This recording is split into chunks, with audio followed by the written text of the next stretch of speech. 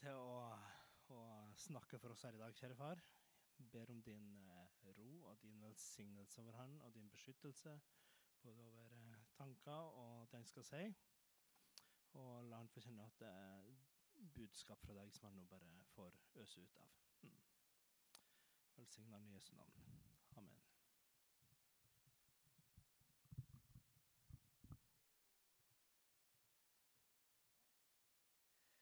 Da, Johan, kunne jeg finne en luke, sånn at jeg slipper å tryne. Ok. Ja, jeg var veldig entusiastisk i min lønnkammertid når jeg har tenkt på dette. Det kan bli mye god gang. Jeg heter Aslak, for at jeg ikke kjenner. Herlig gift med den mest fantastiske kone som finnes. Etter min mening, det er min overbevisning. 3 nydelige unger. Jobber som elektriker, men skapmusiker på si.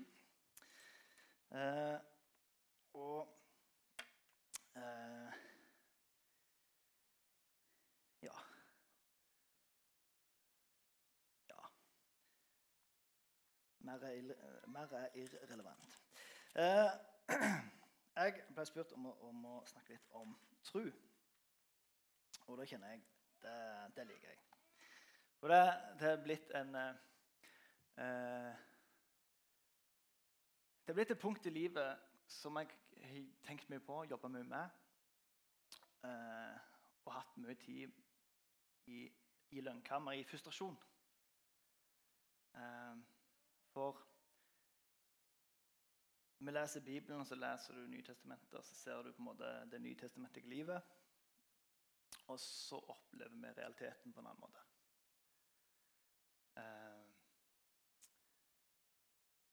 Og så er det så stor sprik.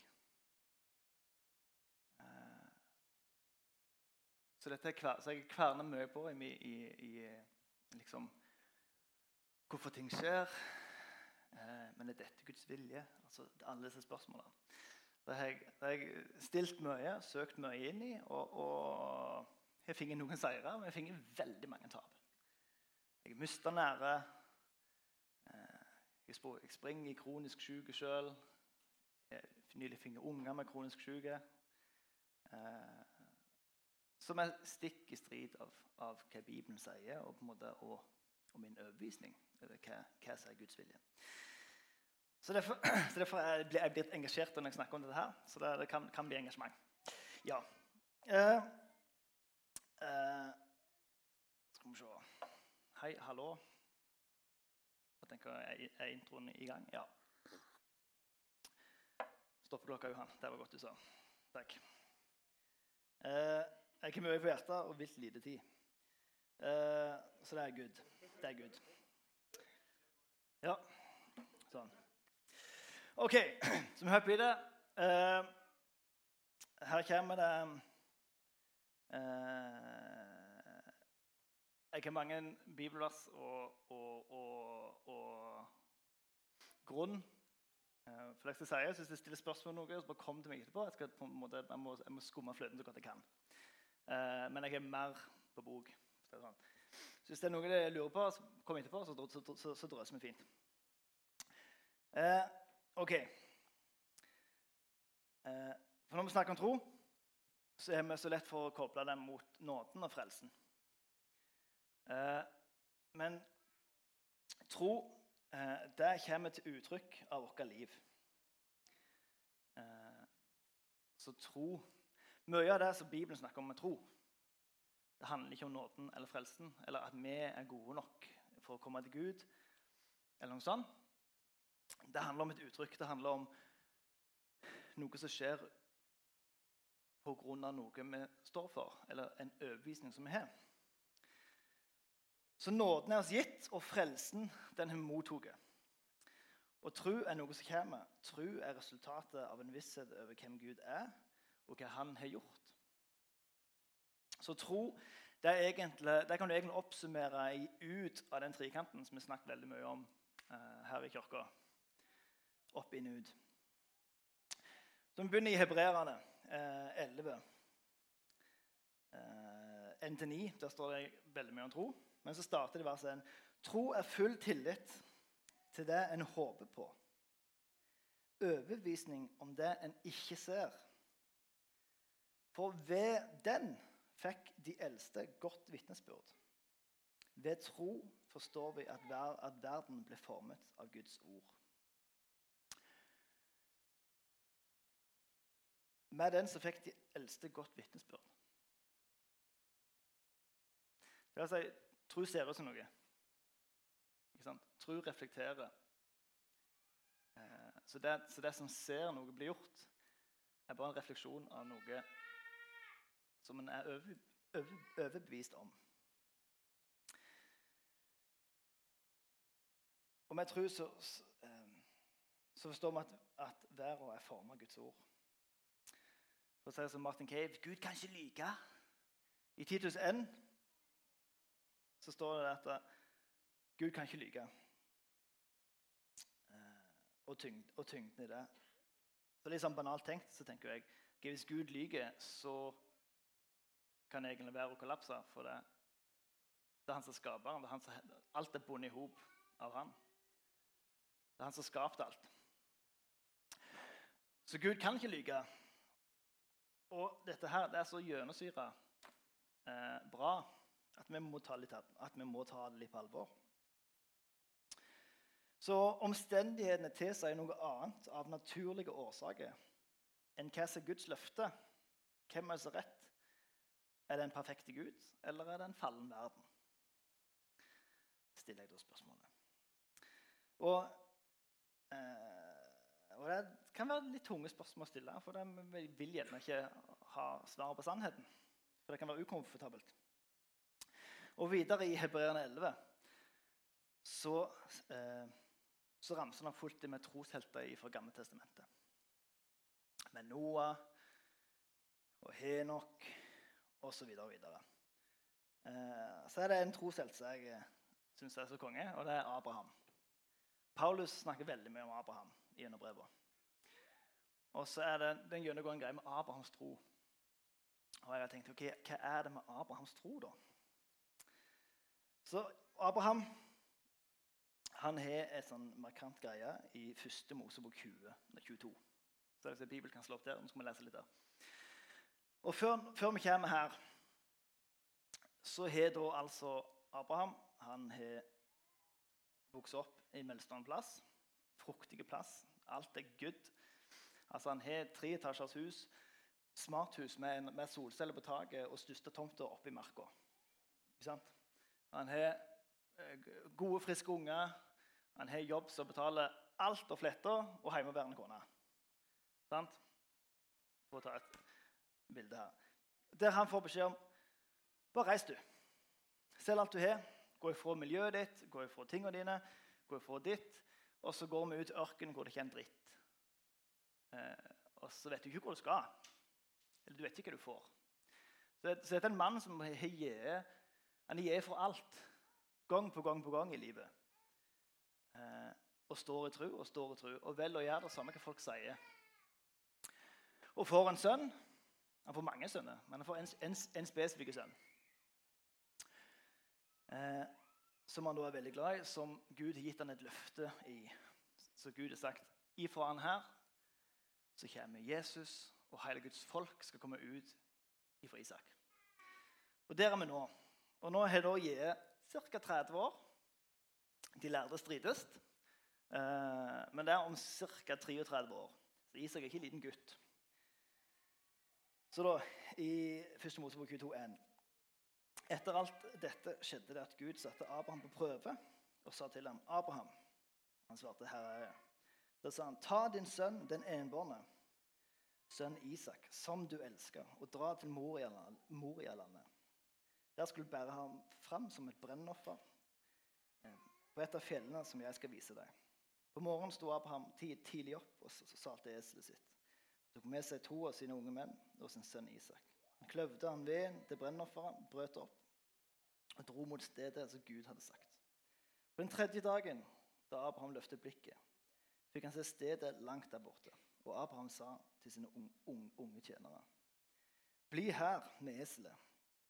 Og gutten og jeg vil gå bort dit for å tilbe. Så vil vi komme tilbake til dere.» Så tok Abraham veden og brennofferet og la det på sin sønn Isak. Han tok ilden og kniven i hånden, og de to gikk sammen. Men Isak talte til sin far Abraham og sa, «Min far, her er jeg, min sønn.» Han spurte, «Se ilden og veden, men hvor er lammet til brennofferet?» Og Abraham sa, «Sønn, Gud vil selv utøse seg for lammet til brennofferet.» Så gikk de to sammen. Da de kom til stedet hvor Gud hadde sagt til ham, der bygde Abraham et alter og la veden på plass. Så bandt han sin sønn Isak og la ham på alteret opp på veden. Abraham rakte ut hånden og tok kniven for å offre sin sønn. Mens Herrens engel ropte på han og sa fra himmelen, «Abraham, Abraham!» «Her er jeg», sa han. «Legg ikke hånden på gutten og gjør han ikke noe. For nå vet jeg at du frykter Gud, siden du ikke sparte din sønn, din enbårne, fra meg.» Da løftet Abraham blikket, og bak der så han en vær som satt fast i krattet mellom tårnene. Og Abraham gikk bort, tok væren og offret den som brennoffer i stedet for sin sønn. Abraham kalte dette stedet for Herren forsørger, som det blir sagt til denne dag. På fjellet Herren blir sett. Da ropte Herrens engel til Abraham for andre gang. Men ved meg har jeg sverget, fordi du har gjort dette, og ikke spart din sønn, din enbårne, skal jeg rikelig velsigne deg og gjøre din slekt tallrik. Og stjerner på himmelen og sanden på havet. Din slekt skal innta fiendens porter. Din slekt skal velsigne jorden. Og så videre. Og så er det ok, Abrahams tro snakker vi mye om i Nytestamentet. Altså, hvor er Jesus her da? Jeg spurte meg selv.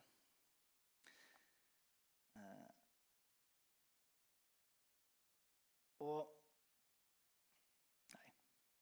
nei, før vi ser på Jesus, så må vi ta noen ting her. I Hebreerne så står det at Abraham har denne troen nå, for den er fullt overbevist på at Gud vil vekke han opp igjen. Så når Abraham går her, så vet han dette, ok, Gud sier jeg skal ofre Isak, men Gud har jo lovt meg at hele slekten vi kommer fra han. Så hvis jeg skal ofre han, så må jo han vekke han opp da. For det Gud kan ikke lyge. Så når han kommer og ser at når han sier til tjenerne, vær her, så skal vi gå til be. Og det ordet han bruker for vil, det er ganske sterkt. Det er definert absolutt, på en måte. Det han sier, ok, dere er her, vi skal definitivt gå til be. Og vi kommer definitivt til å komme tilbake igjen. Så han sier, jeg skal gå og offre Isak, og så kommer vi tilbake igjen. Fordi han blir reist opp igjen. Han er så overbevist over at dette er ikke mitt problem. Dette er Guds problem. Og hvor han har så sterk tro med at Gud forsørger. Og hele dette bildet synes jeg er interessant, men tiden springer. Wow. Dette er egentlig bildet over påsken. Hvor Abraham er Gud, og Isak er Jesus. For ta din sønn, din enbårne, Isak som du elsker, til Moria-landet. Det er der som de da bygde Jerusalem og tempelet. Så da kommer de tilbake etter 3 dager. Gutten er 33 år. De kommer tilbake. De går i 3 dager. Abraham ser i mitt år så tenker jeg, han ser jo City on the Hill. Altså han ser profetisk hva som blir der. Og kommer bort. Og Herren Gud skal selv utse seg lammet for brennofferet. Så her ser han at Den troen som Abraham har, den modellerer han for mennesket, som Gud selv skal gjennomføre. Og altså, denne plassen hvor dette skjer, sant? Det kaller de for Gud forsørger, og Herren blir sett. Hvor er det Jesus blir sett? Hva er det de sier på Golgata i det han dør? Ja, sannelig, dette er Guds sønn. Hva er det som skjer når Jesus er på Golgata? Jo, Herren forsørger. Han fikser biffen. I Jesaja 53 så står det en ganske god profeti over Jesus. Og der står han blir knust for vårt lovbrudd, for våre synder og våre sykdommer. Og litt lenger nede i vers 10 så står det: Det var behag for Herren å knuse ham, og han slo ham med sykdom. Tilbake til når han står her. Ok, Abraham står klar med kniven for å gi sin elskede sønn. Så sier han: Det er bra, du er der, men vi kan ikke, en Isak er ikke ren, ikke sant? Så er det at vi tar et lam som kan bære synder. Et lam som kan ta offerplassen. Så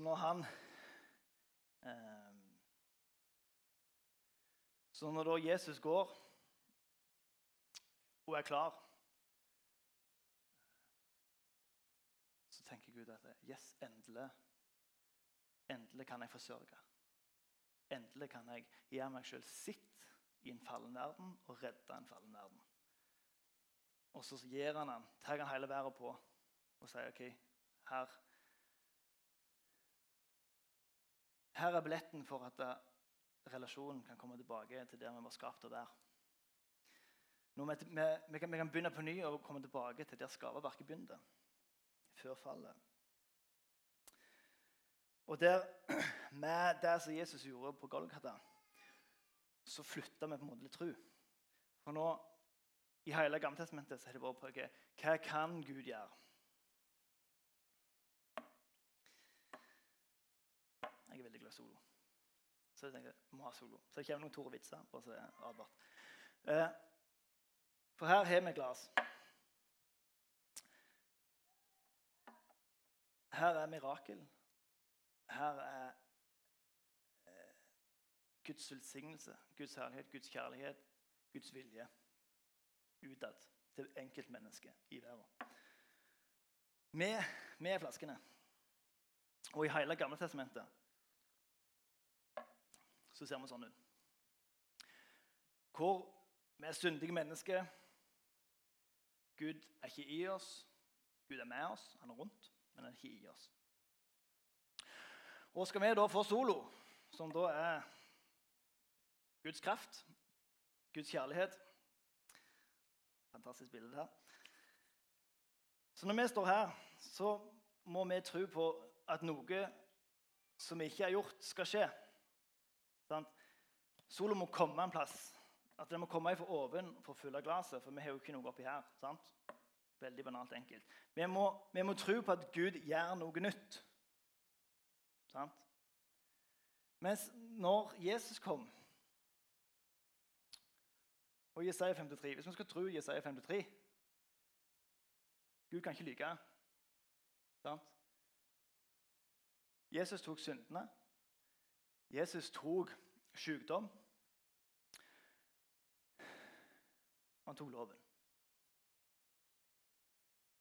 Han setter oss fri. Så vi kan leve rettferdig og helliggjort.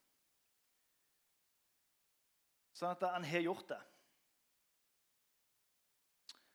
Og da, i Nytestamentet, så kan vi nå, i fast få tro på at Gud skal gjøre noe nytt, så kan vi tro på hva han allerede har gjort. Er dere med? Sorry. Som gjør at det er mye lettere å fylle glasset. Vi trenger ikke tro at han skal gjøre noe nytt. Vi må bare tro på hva han har gjort, ikke sant?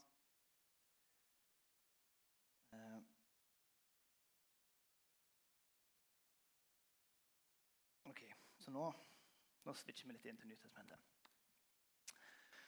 Jeg vil egentlig gi mer inn i Gamle Testamentet, men det er mye tid til. Ok, så klart jeg utfordrer bitte litt på kristologien her. Okay? I know.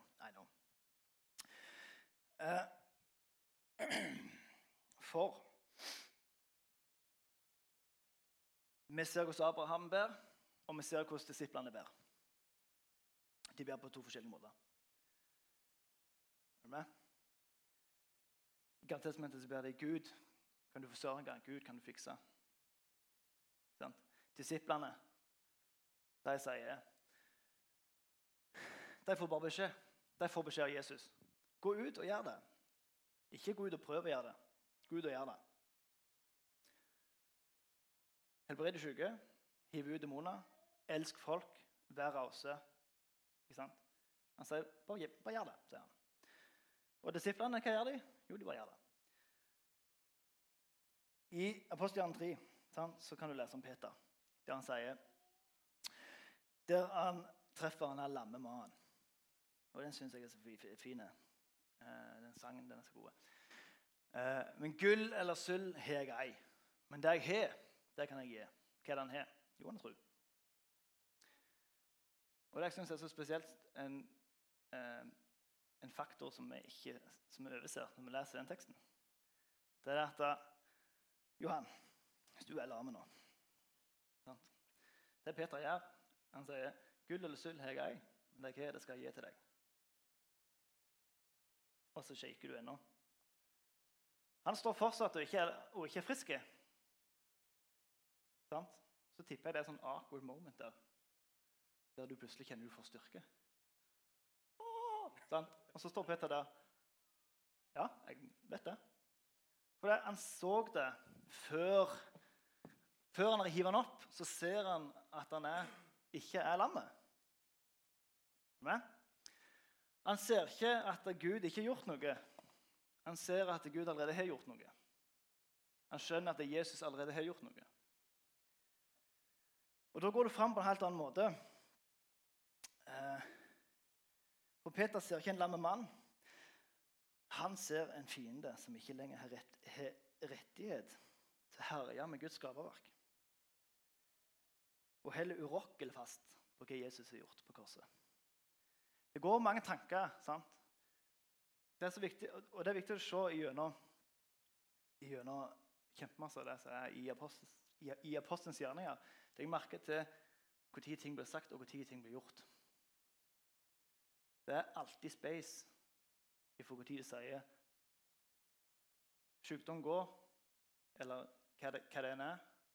Sånn, når de deler ut brød, de går og deler ut brød i tro. De får ikke mer brød før de deler det ut. Skjønner du hva jeg mener? Så vi ser gjerne ikke resultatet når vi går i troa. Er du med? Så vi ser ikke plentet før det er gjort.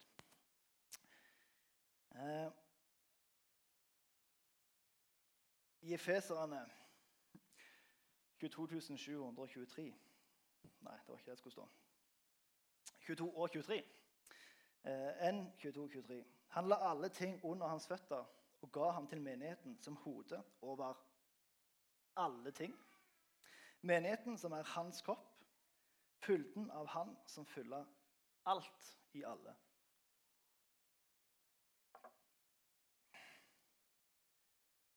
Så jeg vil si at på Golgata så fikk når du ser det en av de gildeste punktene i Passion of the Christ, det er når Jesus står i Getsemane, og så ber han.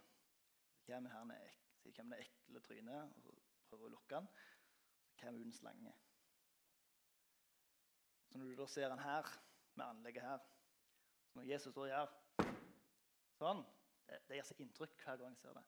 Han knuser slangen på hodet, og han sier det, nå er det slutt på bitinga, sant? Og referanse til Gamle Testamentet med slangen på korset. Ikke sant? Nå er det slutt på det. Jesus har tatt tilbake autoriteten.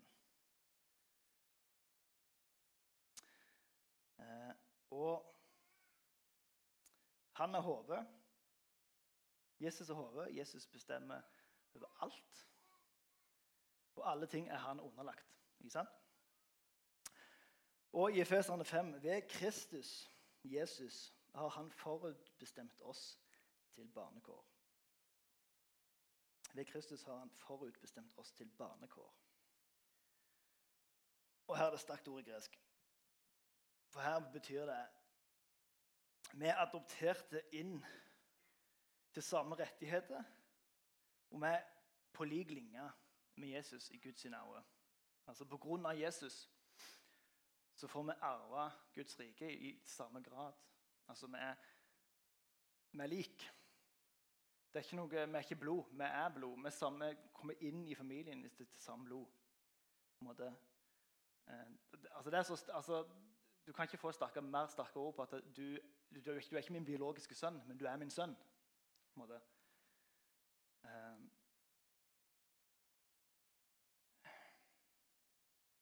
Og vers 8. Og nåden om Jesus lot han tilfalle oss i rikt mål med all visdom og innsikt etter at han hadde gjort sin viljes mysterium kjent for oss. Oi. Her brann fakkel. Vi sier, ja, men vi kan ikke vite Guds vilje. Gud er et mysterium. Hva Gud vil gjøre, det er et mysterium. Det står svart på hvitt her. Hva er Guds vilje? Nei, det er bare å se på Jesus. Hva Jesus gjorde? Jo, han gjorde bare det han så sin far gjøre. Så hvis vi lurer på hvordan Gud hadde vært i vår situasjon der vi står, ja, okay, hva hadde Jesus gjort? Da har du svaret på hva Guds vilje er, hva Gud har gjort, hva Gud gjør i denne situasjonen vi står i. Og så for at vi skal slippe å lese 23 minutter. For at vi skal slippe å lese Nytestamentet, sant? Så har vi fått Den hellige ånd. Så gjør at den kraften som reiste Jesus opp for det døde, den er i oss. Sant? Når vi leser Nytestamentet, så er det ikke hva Gud kan gjøre. Sant? Det er hva Gud gjør gjennom oss, for Jesus er i oss. Så når vi står og skal be for noen og legger hånda på, så legger ikke vi syndige mennesker hånda på og håper at Gud kan gjøre noe.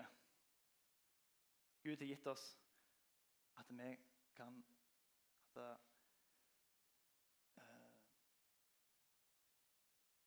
er Jesus som står her, ikke sant? For kraft er i oss. Så da Oi, det er ikke mye.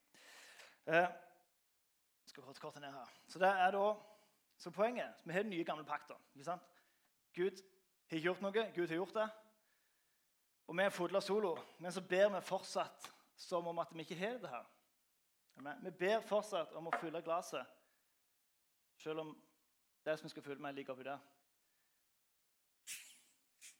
Når vi leser Nytestamentet, disiplene, det er det de har catchet. Som i hvert fall ikke jeg har catchet, kjenner jeg. Det er til å gå i tro og gjøre det. Så kan vi gå rundt, og så folk kan kjenne et smak og kjenne at Herren er god. Er du med? Gud jobber ikke solo. Men vi lever som om han gjør det. Ok? Vi er skapt til å være en by på fjellet som lyser, som skinner. Vi er skapt til å være Guds solskinn. Ok? Vi er stråleglansen av hans herlighet. Gud jobber ikke solo. Han jobber gjennom oss. Og så er det en lang tale om hvorfor det. For det ja, men det har vi ikke tid til. Så da oppsummert. Jeg er over tid, beklager. Altså, tro ser ut som noe. Tro ser ut som Jesus. Vi skal se ut som Jesus. Folk skal lukte Jesus av oss på lang avstand. For hans herlighet, det gjør noe med skaperverket. Det er derfor skyggen til Peter helbreder når han går forbi. Kjennskap er fint, men overbevisning i kraft. Men overbevisning, det er det kraft i. Er du overbevist om noe, så stopper du ikke av motgang. Og full visshet om målet kan ikke stoppes. Det handler ikke om prestasjon. Det handler om at folk blir møtt av Gud. Og at Guds vilje definerer omstendighetene, og ikke fienden som kommer for å ødelegge, stjele og drepe. Hva kjennetegner ved de tre? Ødelegge, stjele og drepe. Ingen av dem er gjort i samtykke. Ingen av dem er spurt om lov. Og ingen av dem har lov til å gjøre det de gjør. Når de med autoritet tar dem, hva skjer? Da må det fikses. For vi har autoriteten i oss, for den er gitt i frelsen. Og da har jeg sprunget så langt over tida. Beklager. Så take away. Ikke være en tomo-solo. Ikke være en fotlo-solo med låget på. Men være en rause solo. Som utøser Guds stråleglans. Amen. Det ble en bra avslutning.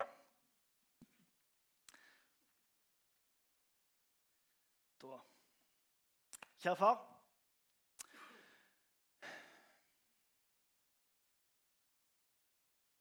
Bare be om at du må komme med din overbevisning i oss. At vi kan ta